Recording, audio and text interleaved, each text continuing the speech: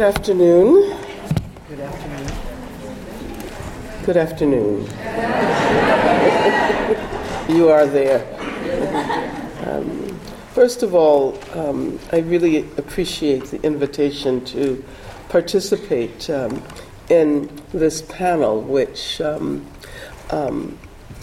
observes the anniversary of the '67 war and the beginning of the Israeli occupation of Palestine, with renewed analyses and critique. I very much appreciated being able to hear all of the presentations, and I have to apologize that I have a cold, and I'm coming directly from another conference, so I might be a bit disoriented. As a matter of fact, I literally just left the annual conference of the National Women Studies Association, which is taking place in Baltimore.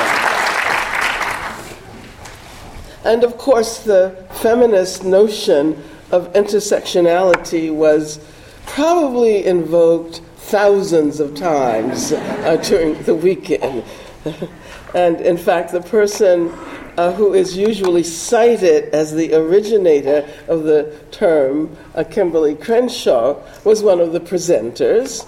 And it's interesting that you also mentioned Fran Beal, one of the activists who helped to initiate a trajectory that has seemed to come to a standstill with the concept intersectionality. Fran Beal was also present at the conference, and I'm referring to her 1970 article entitled Double Jeopardy to be Black and Female. This trajectory toward the notion of intersectionality has insisted that feminist scholarly inquiry and feminist organizing practices need to attend to the multiply determined, very complexly configured processes that produce and reproduce our worlds. Given the scholarly activist framework that was established for the NWSA conference, and I should tell you that the theme of that conference, I was actually looking for your theme in the book. Does this conference have a theme?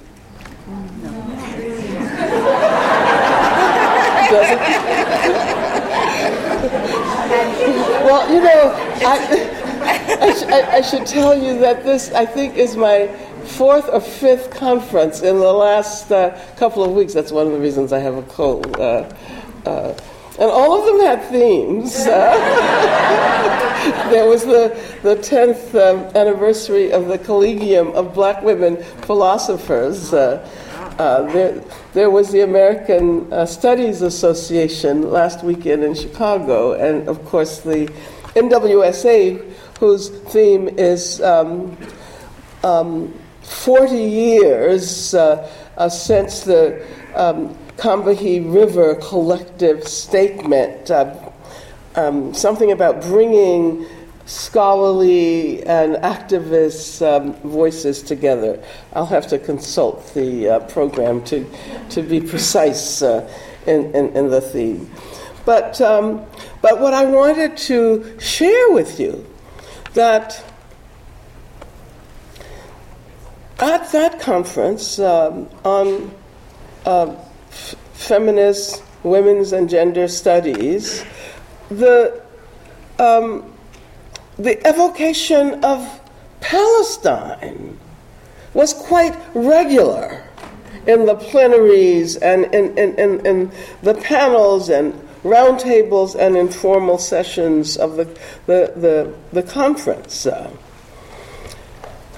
And I'm aware that MESA has not yet joined the professional organizations that have produced resolutions in support of the academic and cultural, but perhaps I'm wrong. No, you're right.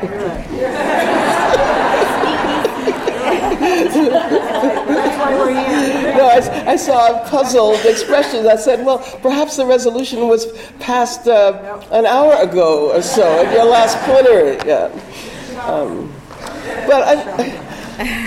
Precisely because the notion of intersectionality is invoked in the resolution that was passed in December of 2015 by NWSA. I want to share just a brief portion of that, a brief section of that resolution with you.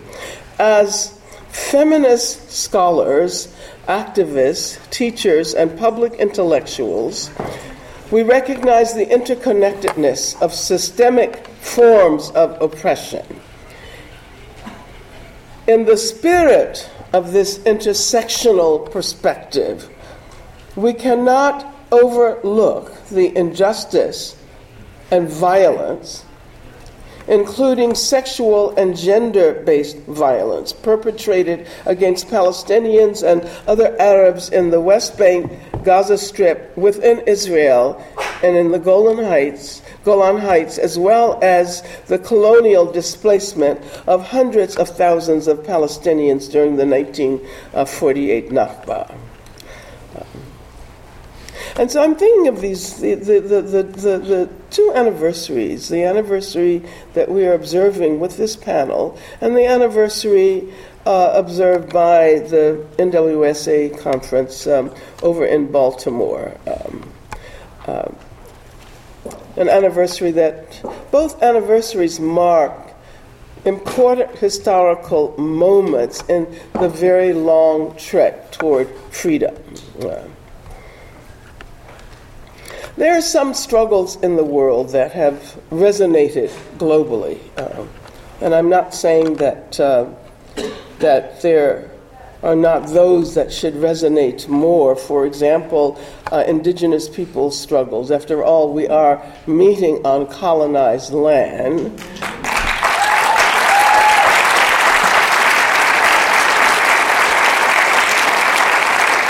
And we have not yet learned how to retain that in our memory.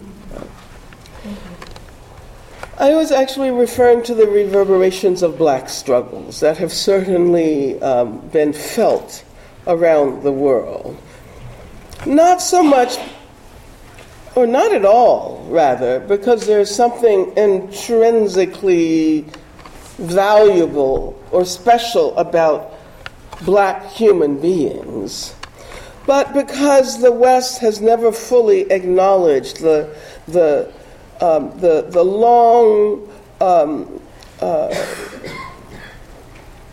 long trajectory of traumas and dislocations and structural continuities of genocide associated with slavery and colonization. The afterlives of colonization and slavery allow for the periodic eruption of the most violent forms of white supremacy, while keeping alive the deep structural elements of racism and heteropatriarchy that continue to inform the institutions of our society. And so therefore we have to talk about freedom once again. And I think black struggles resonate in the way they do precisely because there has been this centuries-old need to constantly remind the world that we need to figure out how to get free.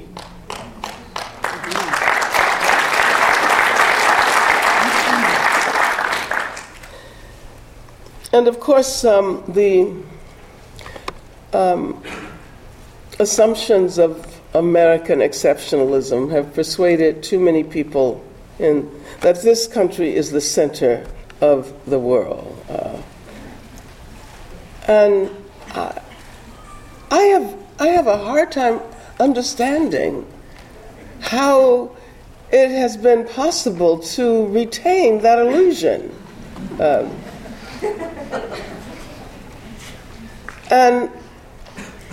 And to reconcile oneself to the fact that it is not important to consider what is happening in other places and other parts of the planet. That the relation, even of those who consider themselves to be rebels or activists, is to instruct those in other parts of the world how to go about their particular struggles.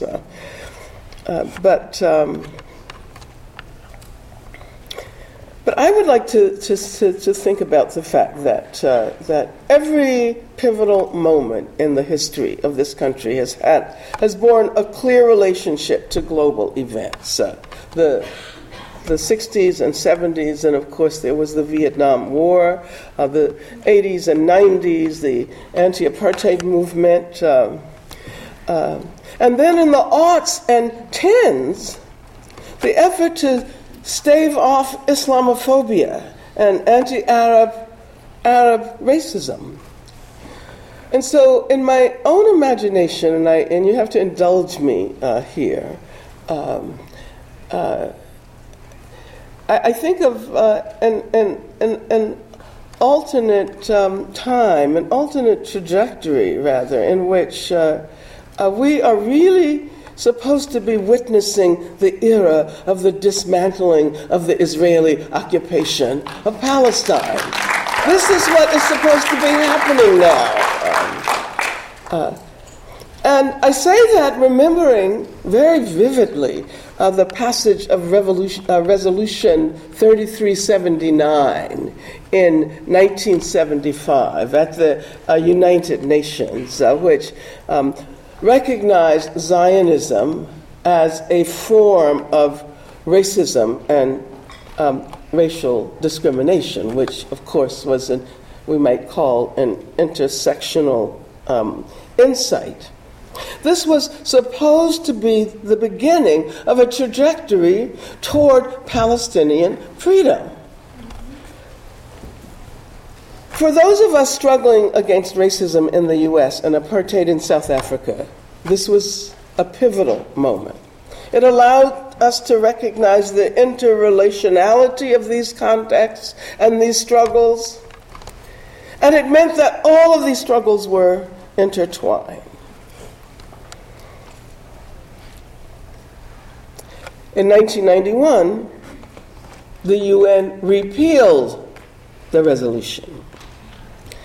And of course, the symbolic significance of the repeal of the resolution at that particular time bears acknowledging. This is the Reagan, you remember Ronald Reagan in the 1980s, Bush, the Reagan-Bush era. This is the period during which we're witnessing the consolidation of global capitalism. And as a person who is engaged both on scholarly and activist terms with the prison crisis, mass incarceration, I've always thought it was important to invoke the global context within which the soaring prison populations develop in the U.S., in which the numbers of institutions increase around the country. I've always thought that it's important to point out that this was precisely the period of the rise of privatization in the wake of assaults on institutions designed to mitigate human suffering and to create the conditions of possibility for better futures. And I'm thinking about the corporatization, privatization of healthcare and education, and the rise of the neoliberal assumptions regarding the primacy of the individual as the only imaginable social unit, the isolated individual, the individual who must bear responsibility for everything in the world, so that poverty is the responsibility of the poor individual, so that racism and misogyny, on the other hand, are the responsibilities of defective individuals who can become less racist by attending an unlearning racism workshop or something like that,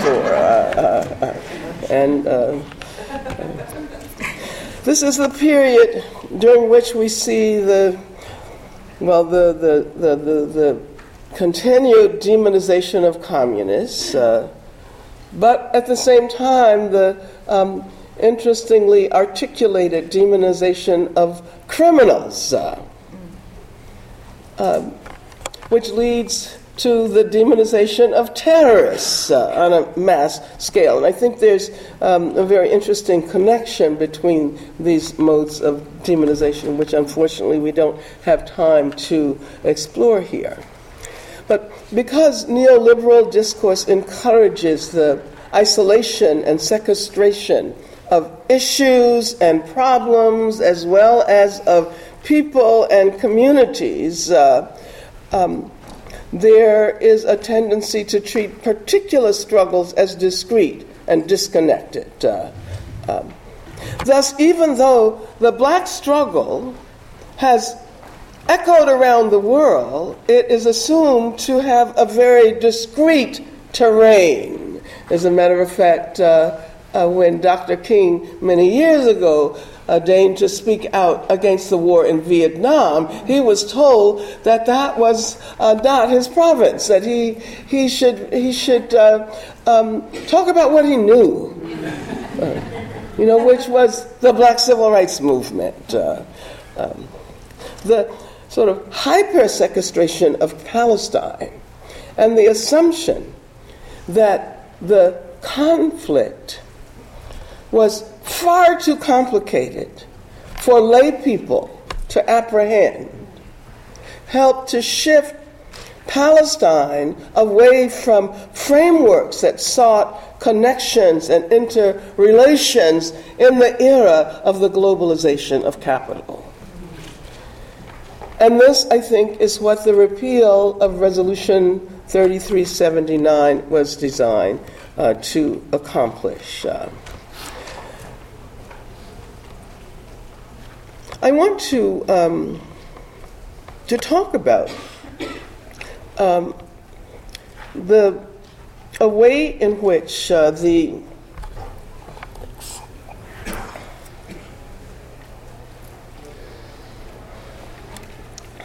the linking of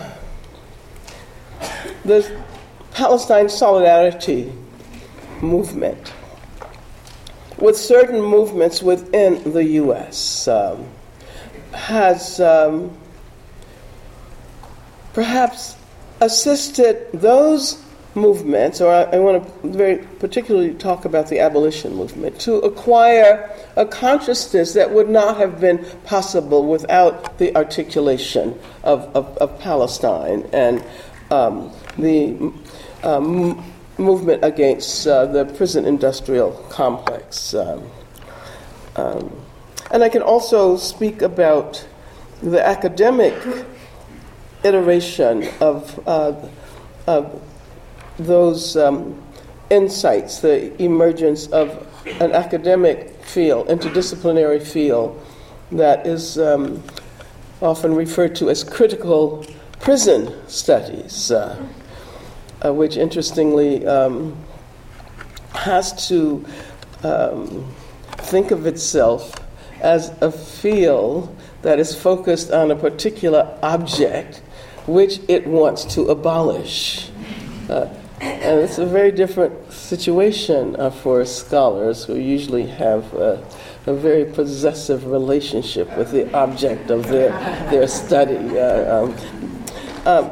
But Palestine plays a major role. The movement in solidarity with Palestine, the support for BDS, have played a major role in deepening and corroborating abolitionist strategy.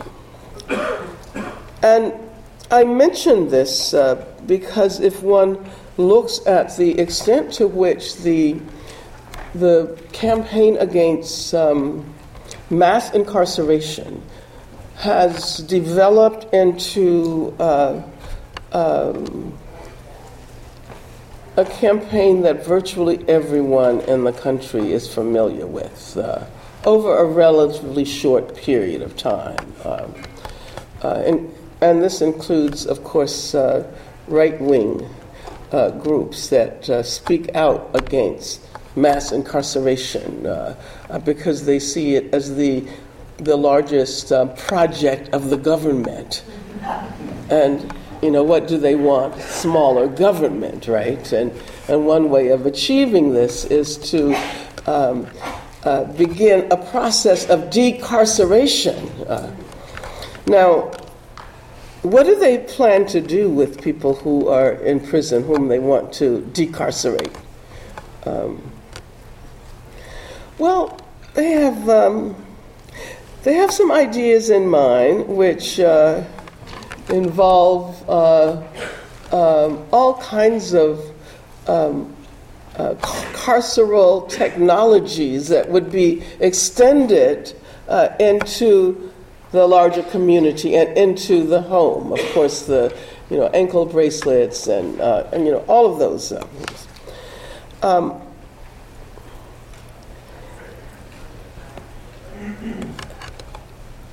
Abolitionists argue that not so much that it is necessary to simply minimize the numbers of people who are in prison, but rather to create a society which no longer relies on these institutions of punishment. And this means that we cannot myopically look at these institutions and figure out how to get rid of them and leave the rest of the society intact.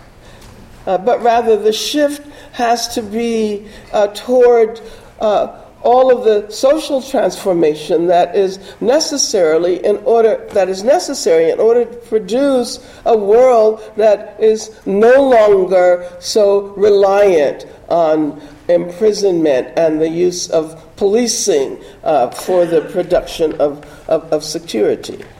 Now, if one looks at Palestine, this is totally self-evident.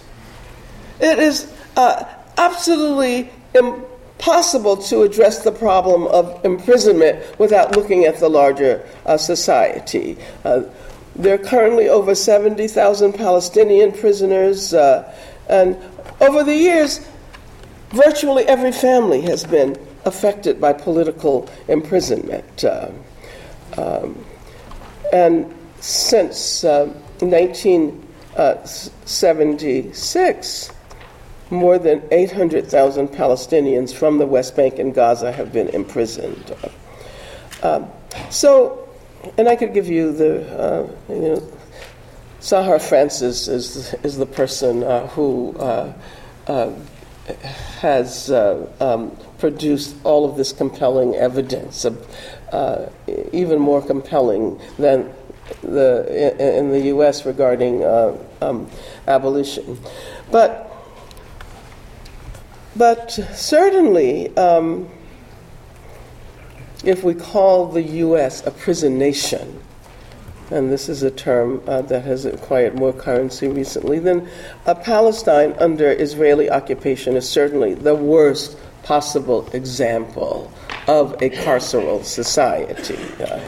And it is by looking at Palestine that we learn not to trust reform strategies that call for ankle bracelets, that call for house arrests, and the extension of increasing numbers of carceral strategies to our communities. And I know that I've exhausted my time limit, but I'm thinking about.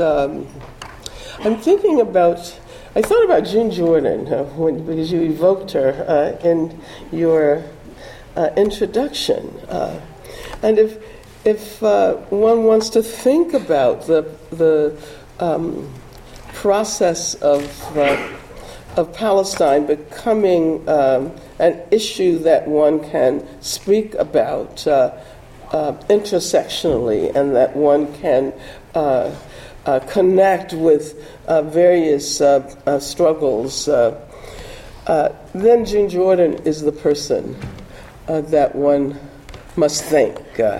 And I thought that I would just, perhaps remind you of that amazing poem she wrote in a collection called Living Room. Living Room. And the poem is called Moving Toward Home. And she writes, I need to speak about living room where the talk will take place in my language. I need to speak about living room where my children will grow without horror. I need to speak about living room where the men of my family between the ages of 6 and 65 are not marched into a roundup that leads to the grave. I need to talk about living room where I can sit without grief, without wailing aloud for my loved ones, where I must not ask, where is Abu Fadi? Because he will be there beside me. I need to talk about living room because I need to talk about home. I was born a black woman, and now I am become Palestinian. Against the relentless laughter of evil, there is less and less living room. And where are my loved ones? It is time to make our way home. Yeah.